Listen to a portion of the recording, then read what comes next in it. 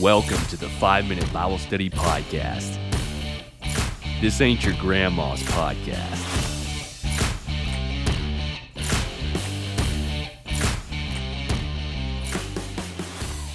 Welcome to episode 20 of the podcast. I feel really good about reaching episode 20.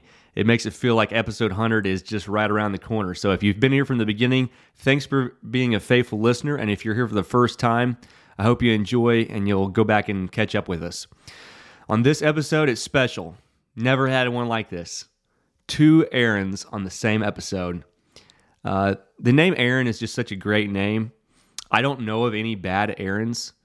I was thinking about this the other day. I don't know of a single Aaron beside, I think it was like Aaron Sanchez, maybe. I don't know if I have his last name right. He was a football player who I think killed his girlfriend or something. Really bad Aaron there. But besides that Aaron, I really don't know of any bad Aarons. I feel like every Aaron is a great guy. I can't speak for myself. I'll let y'all decide that. But for Aaron Studdard, he's just another great example of why you should name your child Aaron. I think that's like one of the greatest blessings that you could do is name your child AA Ron. Okay, well, anyways, Aaron was here for a gospel meeting in Tennessee a few weeks ago. I've lost track of time. And he agreed to come on and talk about the physical and spiritual consequences that come with allowing your child or young people in general to saturate their eyeballs with digital technology.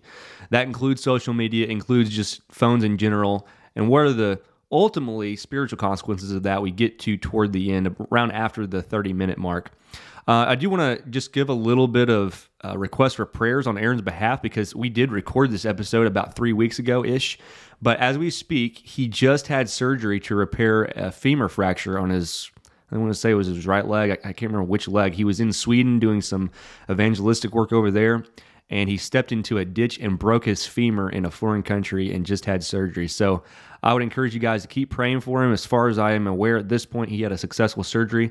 But this is the same Aaron Studdard from Piedmont, Alabama. Aaron's a great guy. I'm glad that he came on. I hope you enjoy it.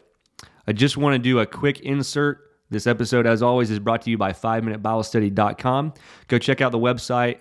Latest thing on the website is a Bible story I did, Bible story night number 14.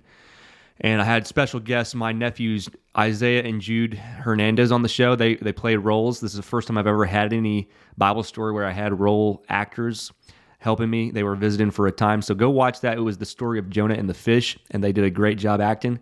A lot of people have messaged me and said they really liked that one. So in the future, if I can have any more kids come on, that would be great.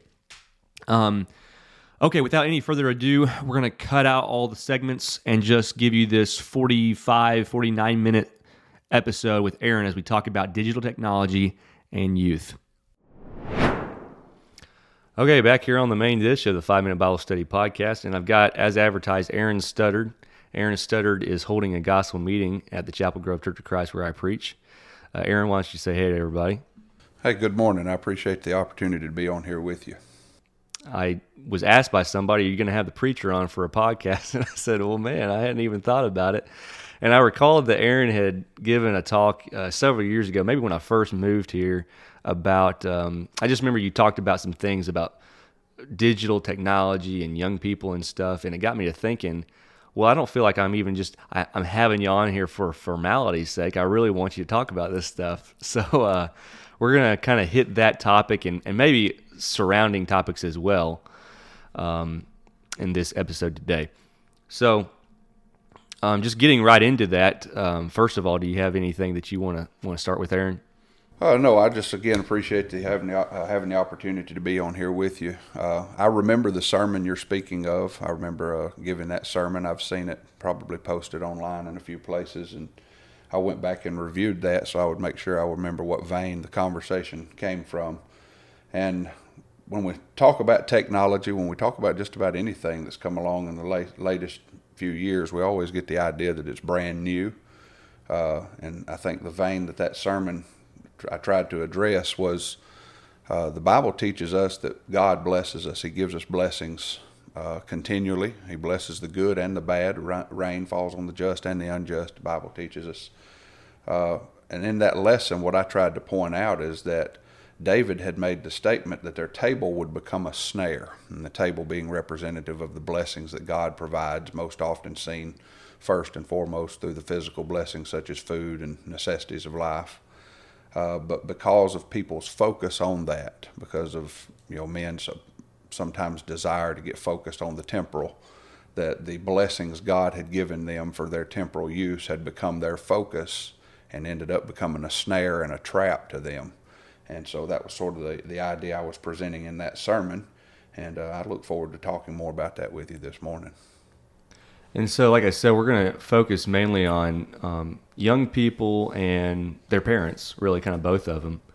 And to get that kicked off, I'll just ask you a pretty broad question. I mean, so broad that you're really going to have to take this what direction you want. But is digital technology a good thing or a bad thing? What do you think? Yes or no? Yes. Okay, next question. No, go ahead. As with everything, is food good or bad? Is water good or bad? Anything that you can talk about could be good or bad depending on its use. Water is good. You have to have it. It's vital for life. But if you fall into a big pool of it and can't get out, it all of a sudden becomes very bad. Food, good for you. Need to eat it. Food is necessary for life.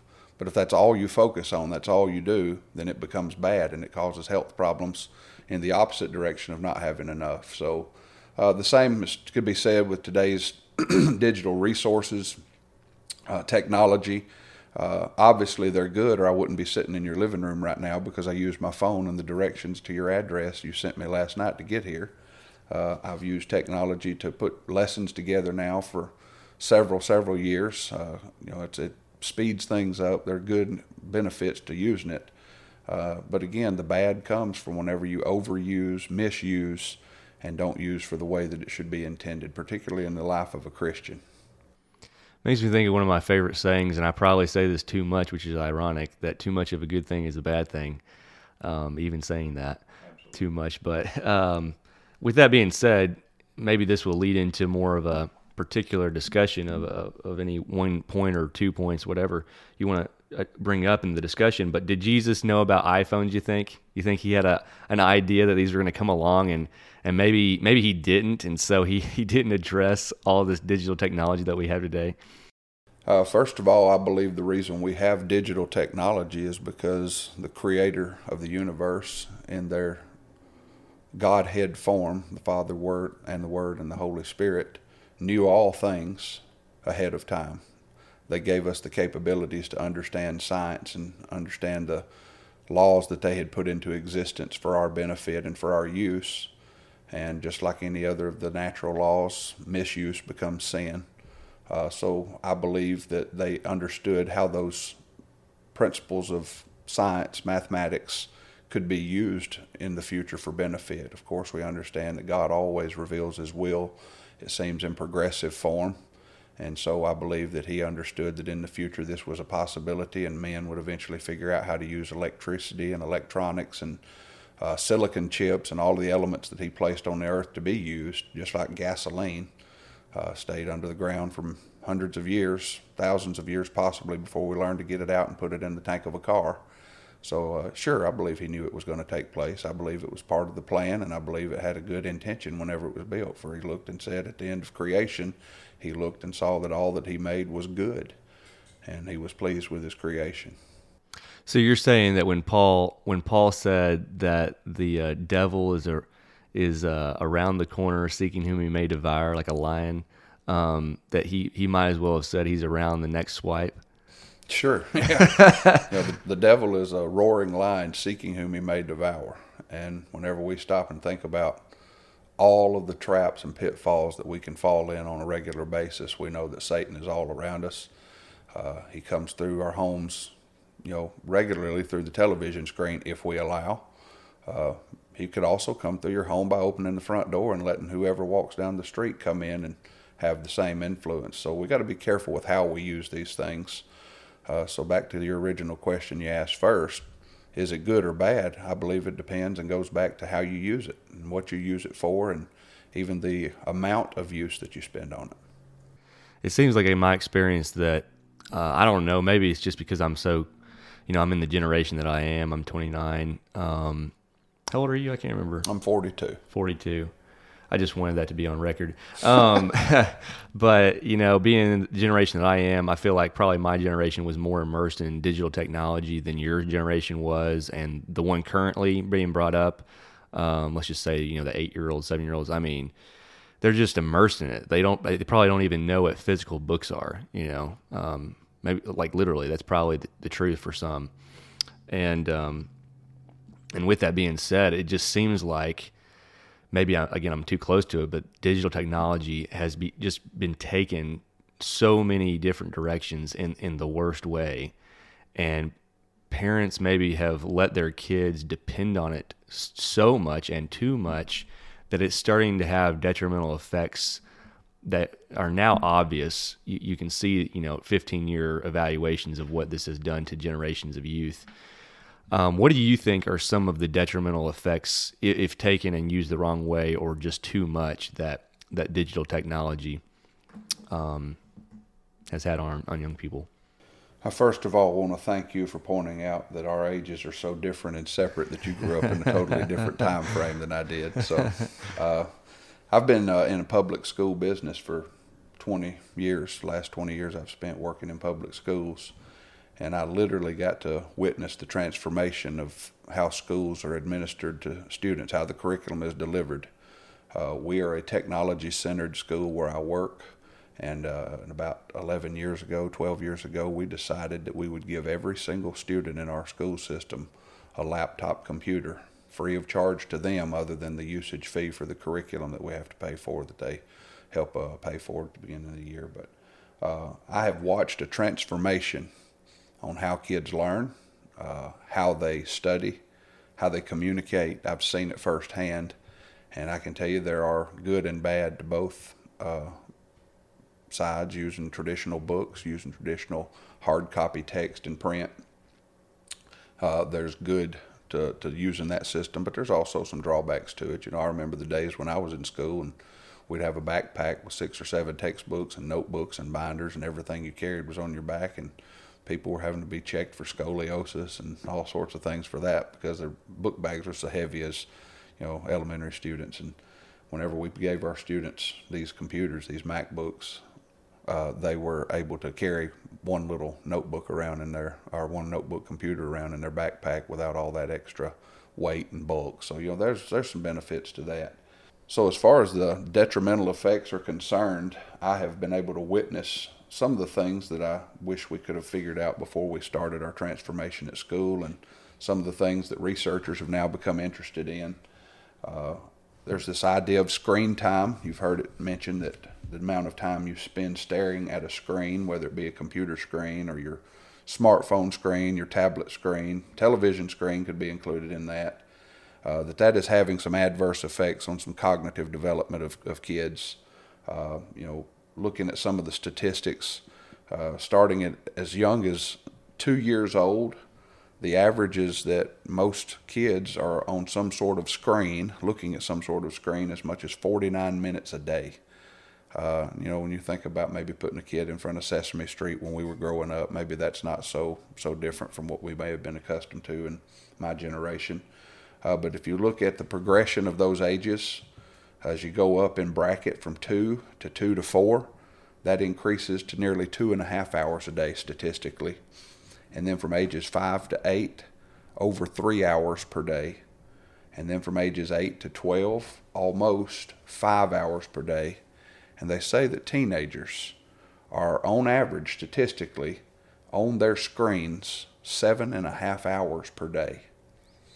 So I don't know how long you sleep. I don't know how long you eat and work out and do the other things you do, but I've added up the days that I spend, the time that I spend in doing various things during my day. I don't know where those 7.5 hours come from unless it's while you're doing things concurrently.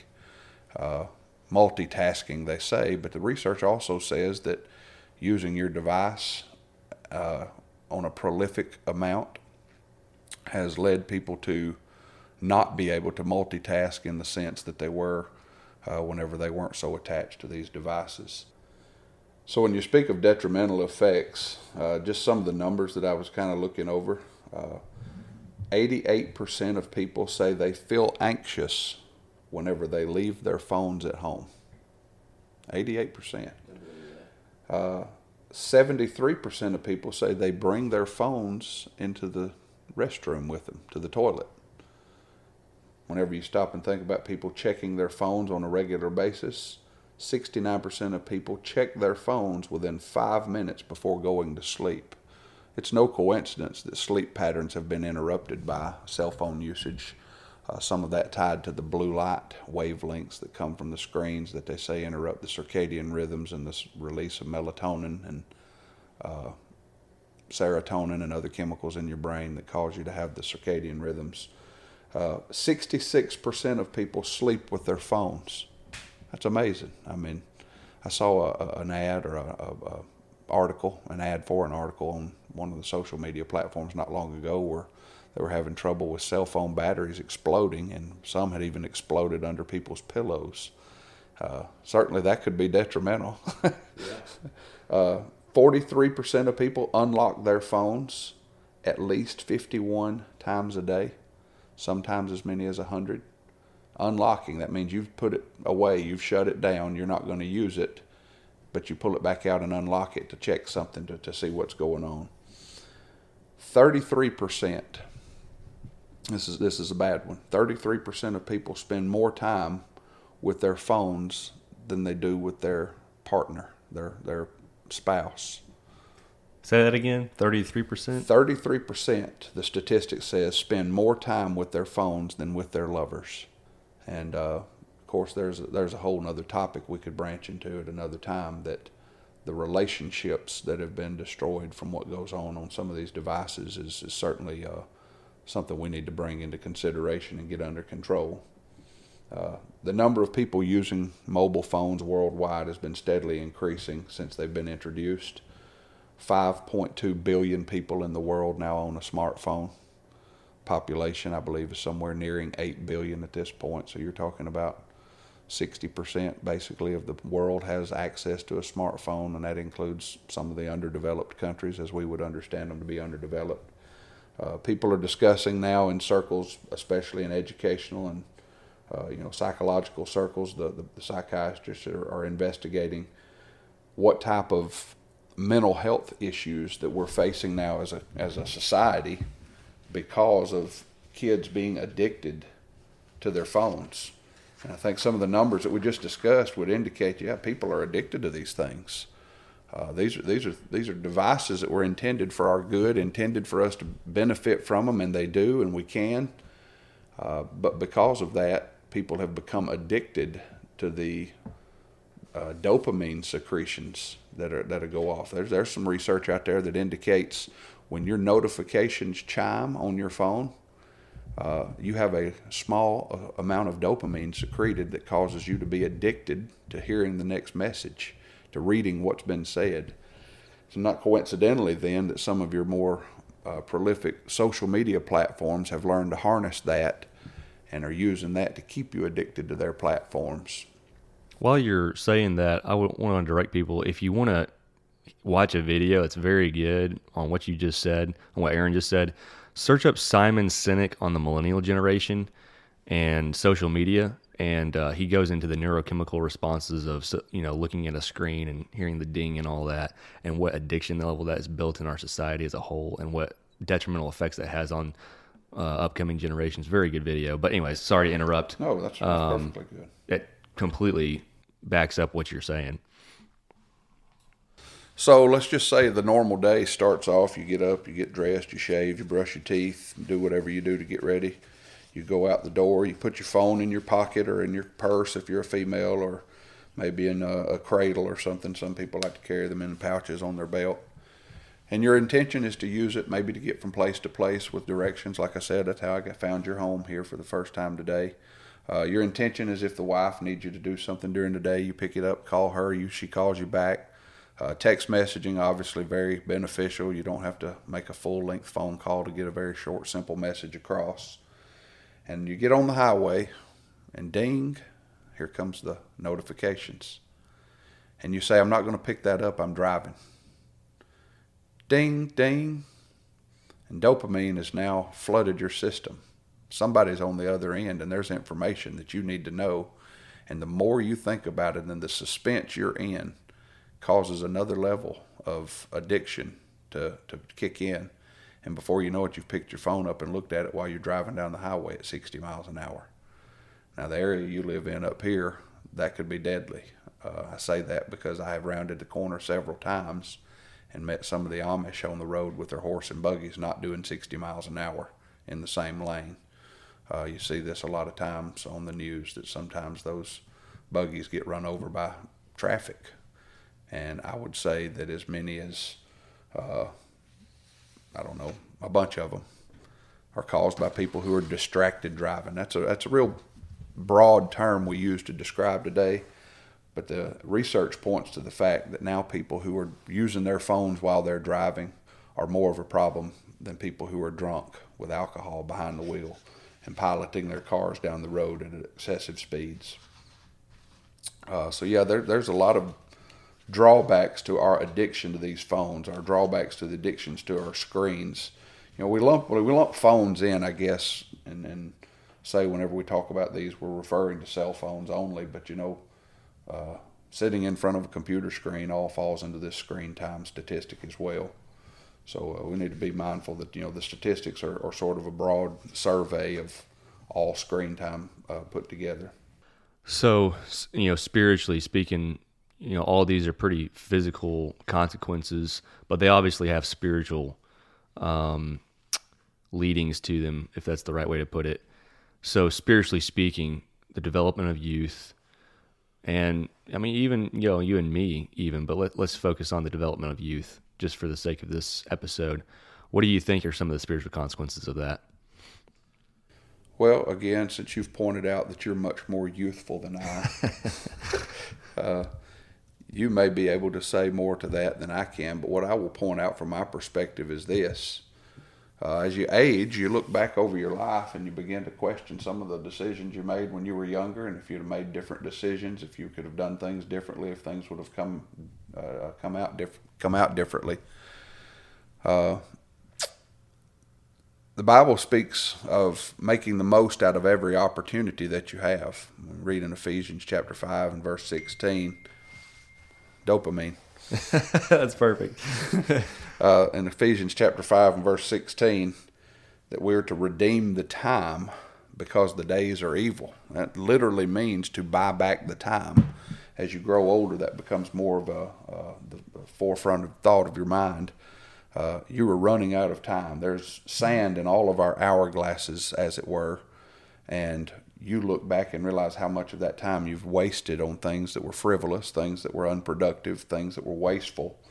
And it seems to me from the statistics that we've just mentioned a few minutes ago that you spend an extraordinary a lot of time doing things that are unproductive sometimes with your phone, just looking at what other people have posted. With that also being said, the things that we post online can often have spiritual consequences, I believe.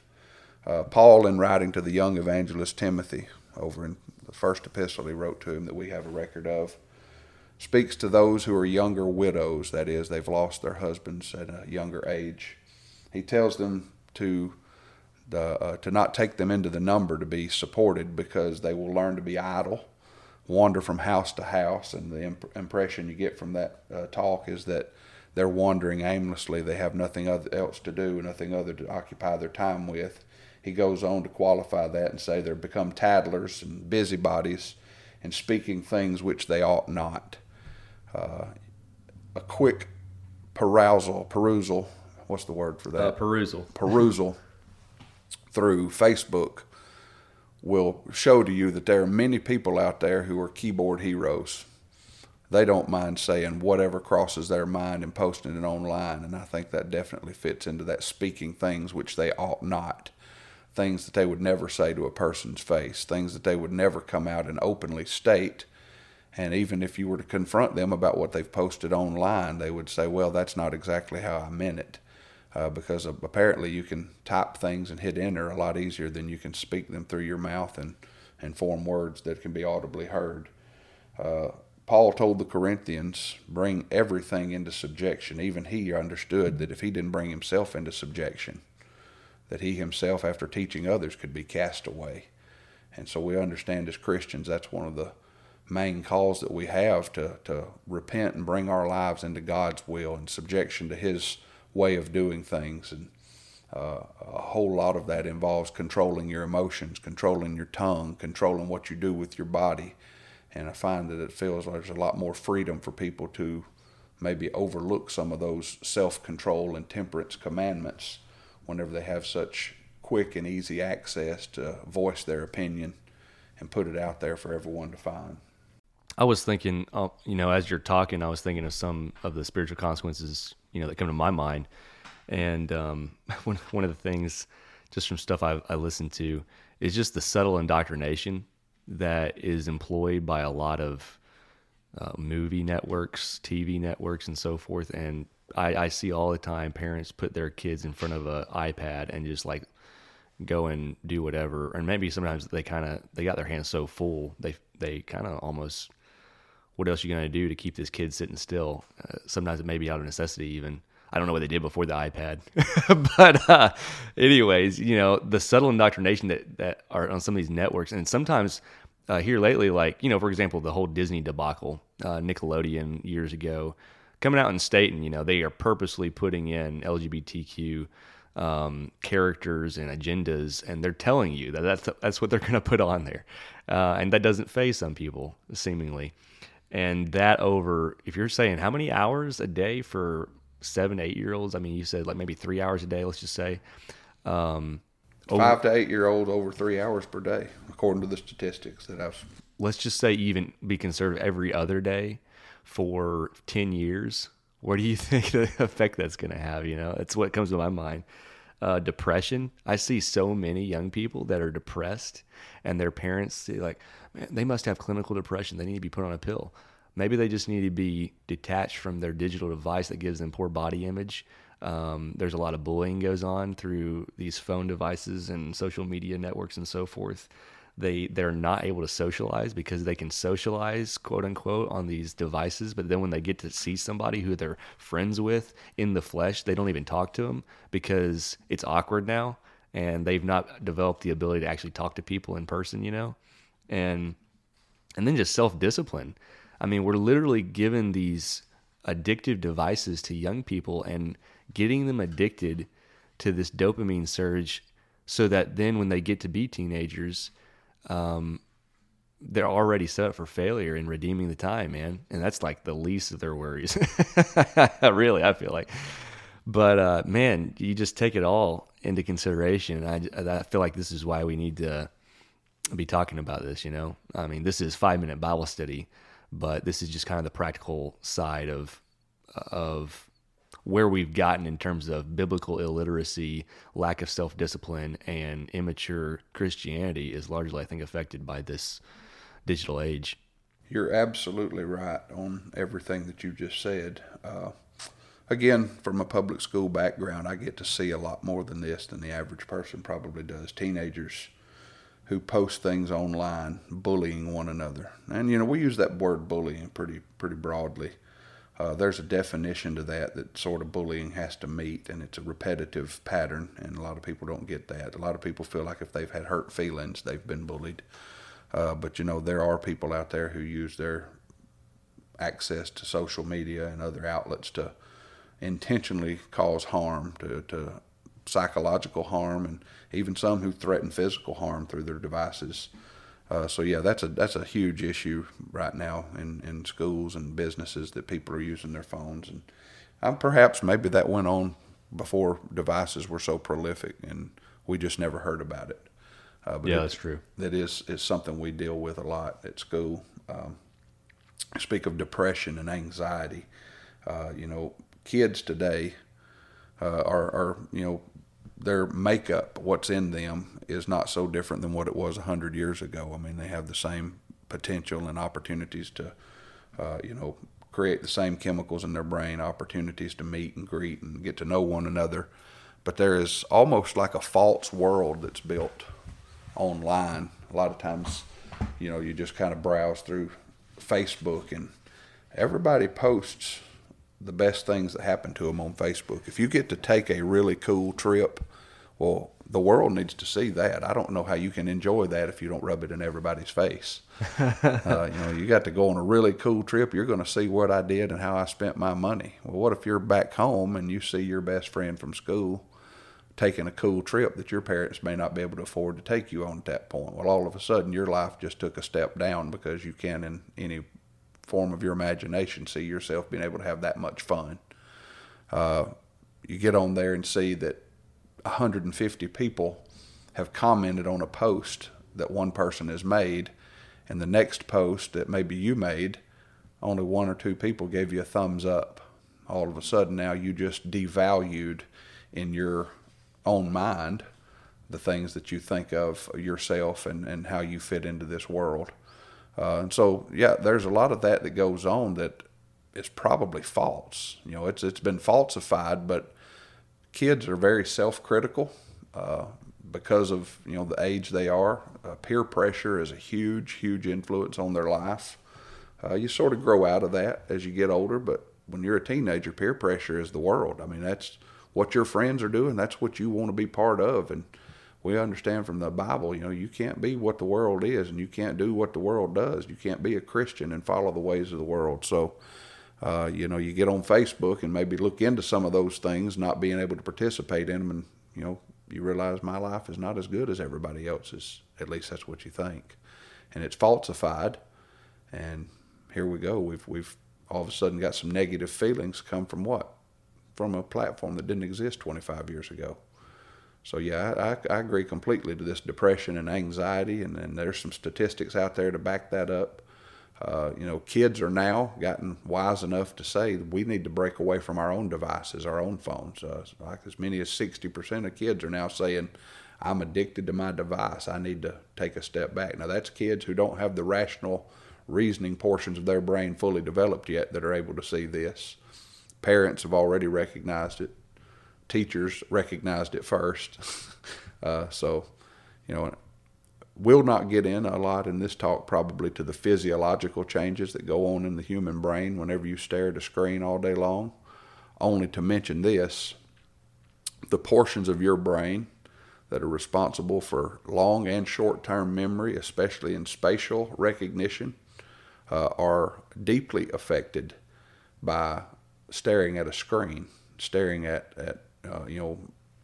tablet, phone, or computer or television screen.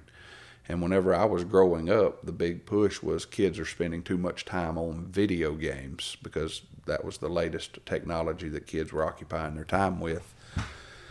What we found is that kids who do those things are not as coordinated as they grow up. Their motor development, their psychomotor development, that is their brain connecting to their body and being able to have hand-eye coordination, for instance, or foot-eye coordination if you're playing a game of soccer.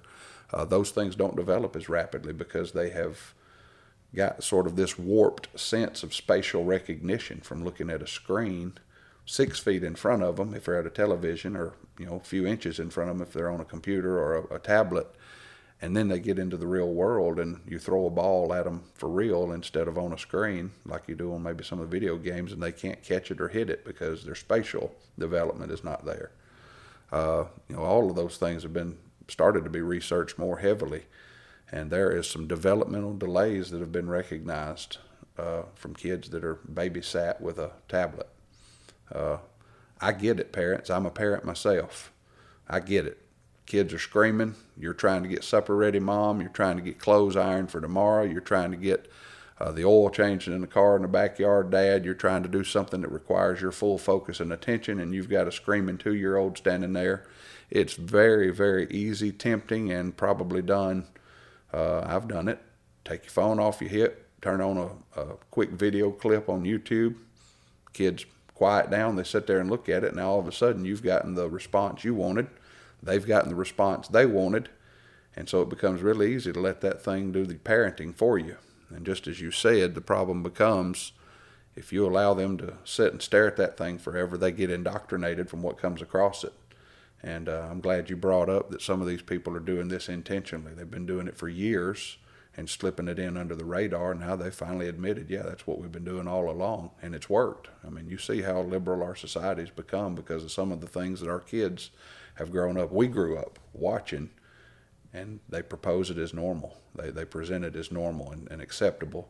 And how could you dare stand and speak against sin that the Bible speaks out against? How could you stand against that? Because we watched that in a Disney movie, and it was perfectly good and normal there. Well, I'm glad you spoke to the, handing the tablet or whatever to your kids, because when I said that earlier, I didn't mean to be speaking down to parents who do that necessarily, because, who am I to be talking on that? But you being a parent can talk to that.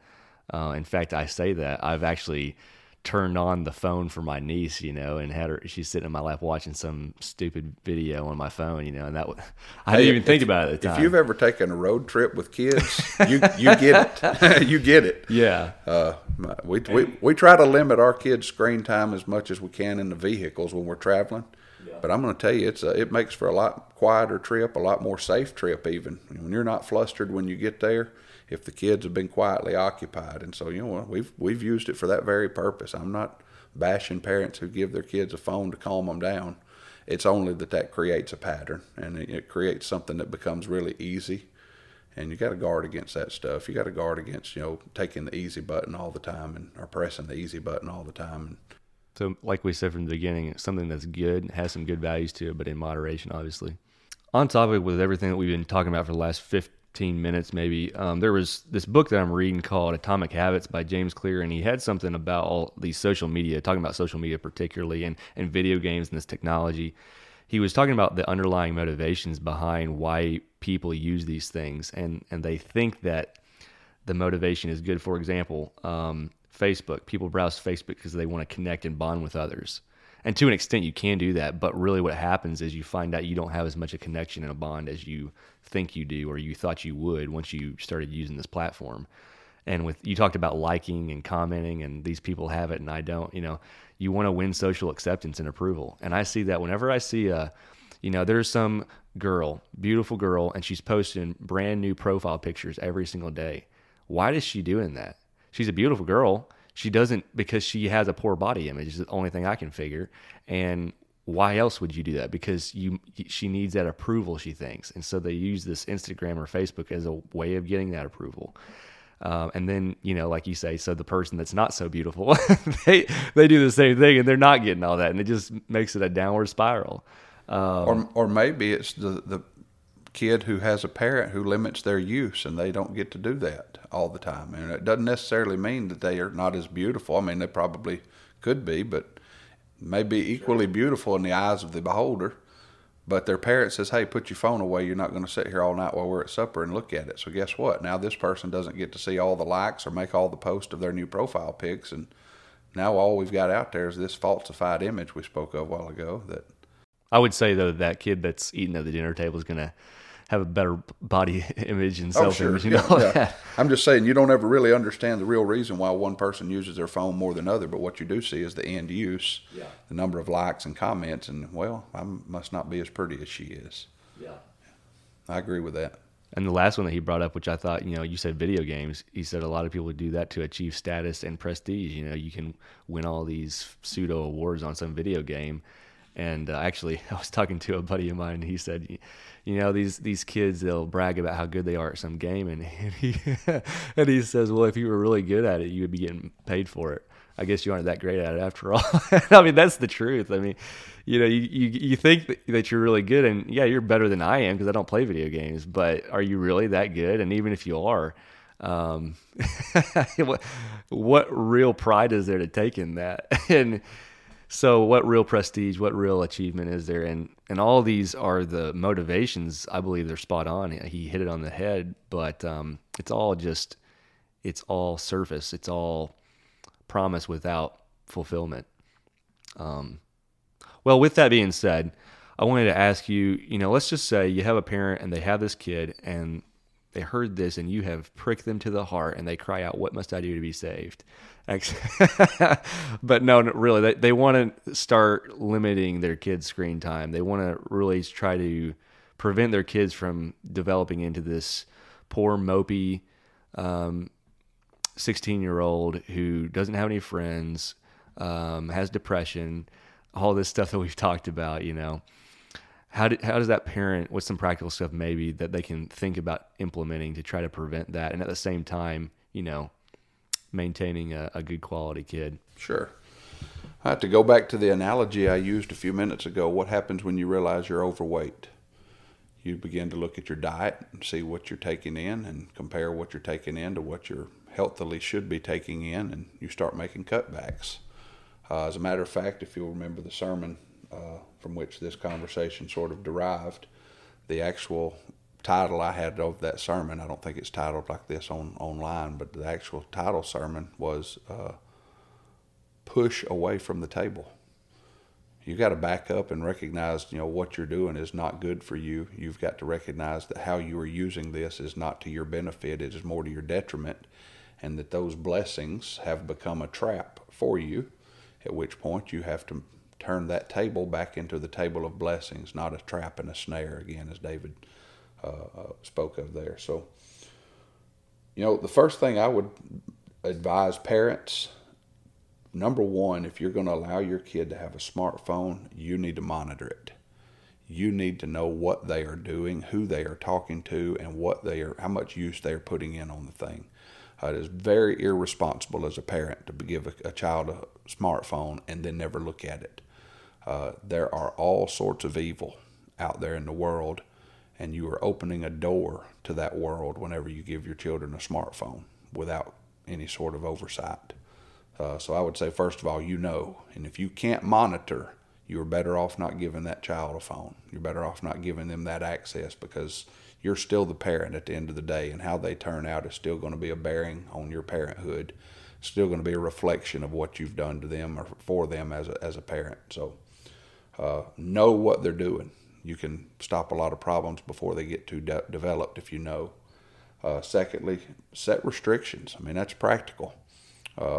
Make sure that the phone is used for what it's used for. I would be lying if I said I'd not provided one for my own kids at this point. Mine will be driving soon, and I wanted to be able to stay in contact with them.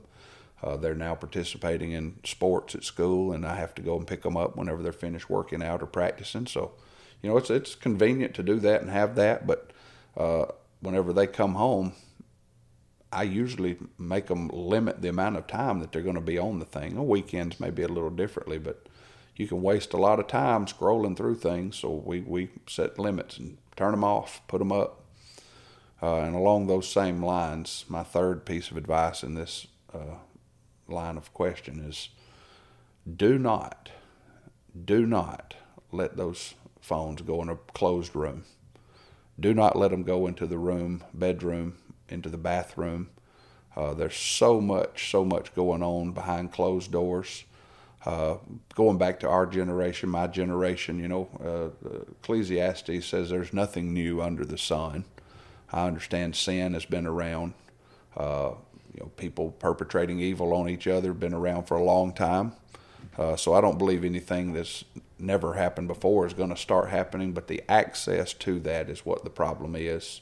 And I find that there are so many problems that come from kids making poor decisions behind closed doors, and nobody ever knows about them until it's a problem so big that it has to be sorted out, and then sometimes it's sorted out legally.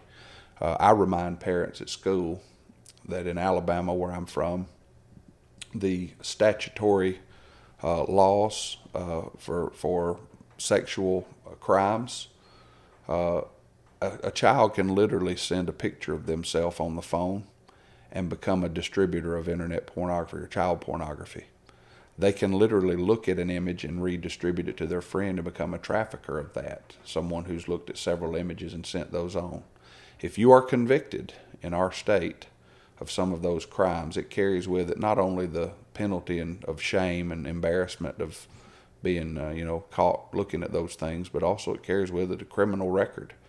And in an extreme case, you might find that someone who, as a young teenager, sent a picture, received a picture, somehow distributed child pornography through their phone, ends up with the label of being a sex offender and must register through the Bureau of Investigation's registered sex offenders.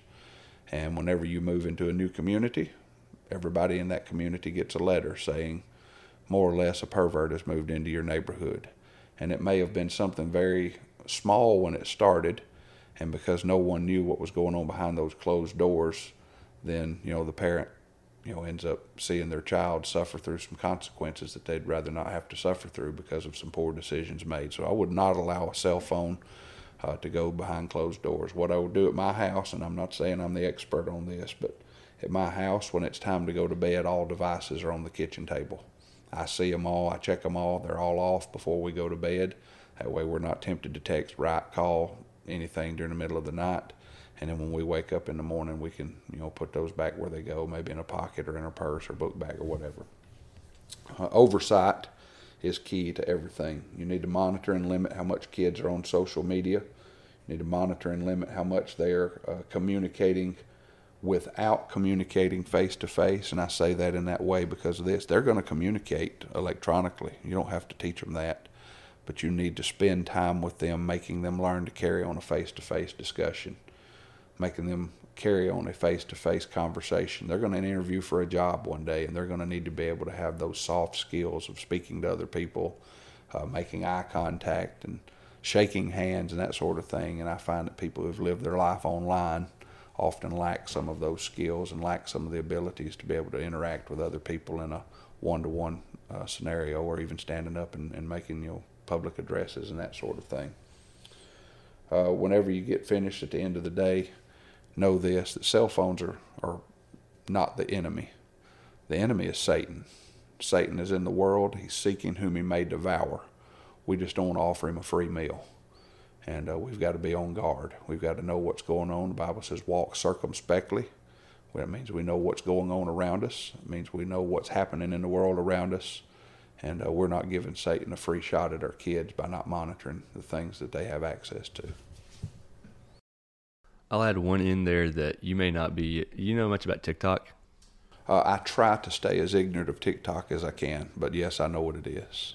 Well, I would add on there, if you have a child, like there's absolutely zero reason why they need TikTok, and it is. I might even do a full episode on this with Chance Dyer later. We talked about doing this. There is so much evil that you do not even have to go looking for. It will come to you more than any other social media app on TikTok. I'm under the impression, or I've heard, that Snapchat was developed.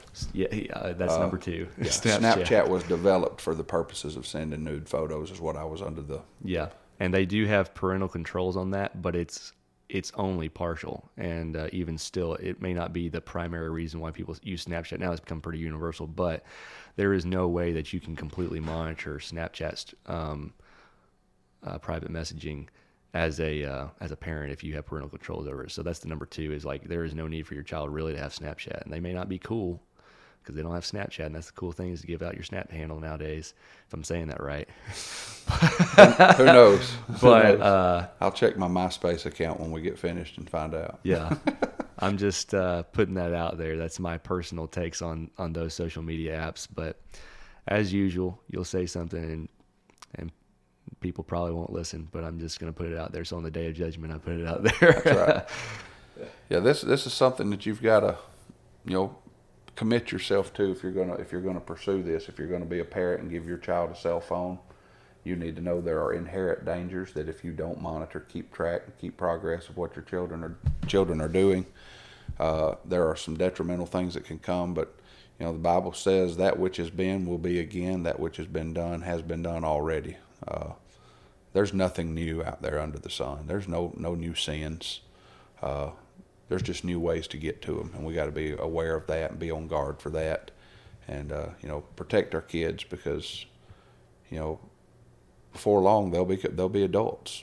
They'll be the ones leading, the ones coming behind them, and it's a chain that continues on and on as long as the Lord allows the world to stand, and we want to make sure they're able to hold their link in place, and make sure those behind them have the same firm footing in the Scriptures and understand the precepts that God expects them to live by as strongly and as forcefully as we were taught growing up by godly parents and others in the church who taught us those things. It's very good. We could talk about a lot more stuff. One of the questions I was going to ask you, but we've talked for a long time and I don't think we have time, was how how this affects biblical illiteracy growing up. That's something to think about. So if you're thinking about kids only in this discussion, you're an adult, maybe you're a biblically illiterate adult. I think one of the things that has contributed to that is just the immersion in social technology, that it distracts us from the Word of God. And a lot of people come to me with problems, and they tell me, I have problems with this addiction or this sin or this bad habit. And they have become prey to something that has some good to it, to the fact, if nothing else, they're starving their spirit. They may not be feeding the flesh, but they're starving their spirit so much that then they come at 40 years old, at 42 years old, and that's old. They say, what's the problem? I just don't understand it. Well, Jesus said, when the unclean spirit's gone out of a man, he walketh through the dry places, and seeking a place to rest, he doesn't find one, so he returns to where he came.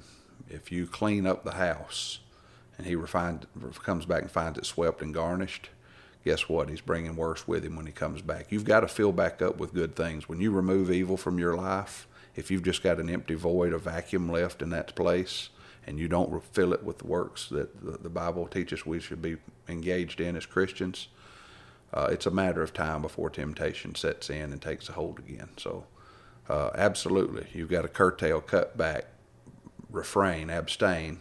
But if that's all you teach Christian living as, which is, this becomes a whole new sermon topic and podcast series, but if all you do is teach abstain, refrain, don't do, then the Christian life seems very negative and ho-hum and boring, because you can't ever do anything that would be fun and enjoyable. God created our lives to be interactive with one another. To be built up in the body of Christ requires interaction, and he expects us to enjoy life with each other as Christians, and to stay away from the world, which pollutes his people, and try to draw them out of the world into the church. I mean, that's our mission. We're trying to save people who don't know who God is, who don't see the light, and can't understand why their lives are not what they wish they were. Yeah, we could keep on going for a long time, but if for nothing else, we got to quit, because my back is killing me from bending over this microphone. So we're going to wrap this episode up, and appreciate you coming on today. And by the way, if you're interested, you're a listener, go on to Chapel Grove Church of Christ YouTube page, and he is preaching a series of sermons. You can find all those video sermons on our YouTube page there. Subscribe to the page. Subscribe to this podcast as well. Rate the podcast. It'll help get it out there. And until next time. I hope you enjoyed the episode as always. If you have any questions about what we talked about and you would like to direct that toward Aaron Studdard, just reach out to me at 5 Minute Bible Study Facebook, Instagram, ambatty@yahoo.com, and I will direct you to Aaron Studdard's email address where you can ask him directly. I do appreciate his parental experience coming into this, his educational experience, and how he's able to give a perspective that I really just can't, because I've not had the life experience and professional experience that he has. So I hope that this was enlightening for you. I hope that it makes you at least slow down, second guess how much you're exposing your child mindlessly to digital technology and some of the harmful effects that it can have. We didn't even get into things like pornography. That's a totally another subject, but that's something else to take into consideration. And are you monitoring these devices? Are you monitoring the time that you allow your children to spend on these devices and the apps that they have and so forth? Well, that's all for today. We'll have episode 21 before you know it. Rate the podcast, subscribe to it. Ratings really help the podcast get out there. Until next time, this has been the 5 Minute Bible Study Podcast with your host, Aaron Batty.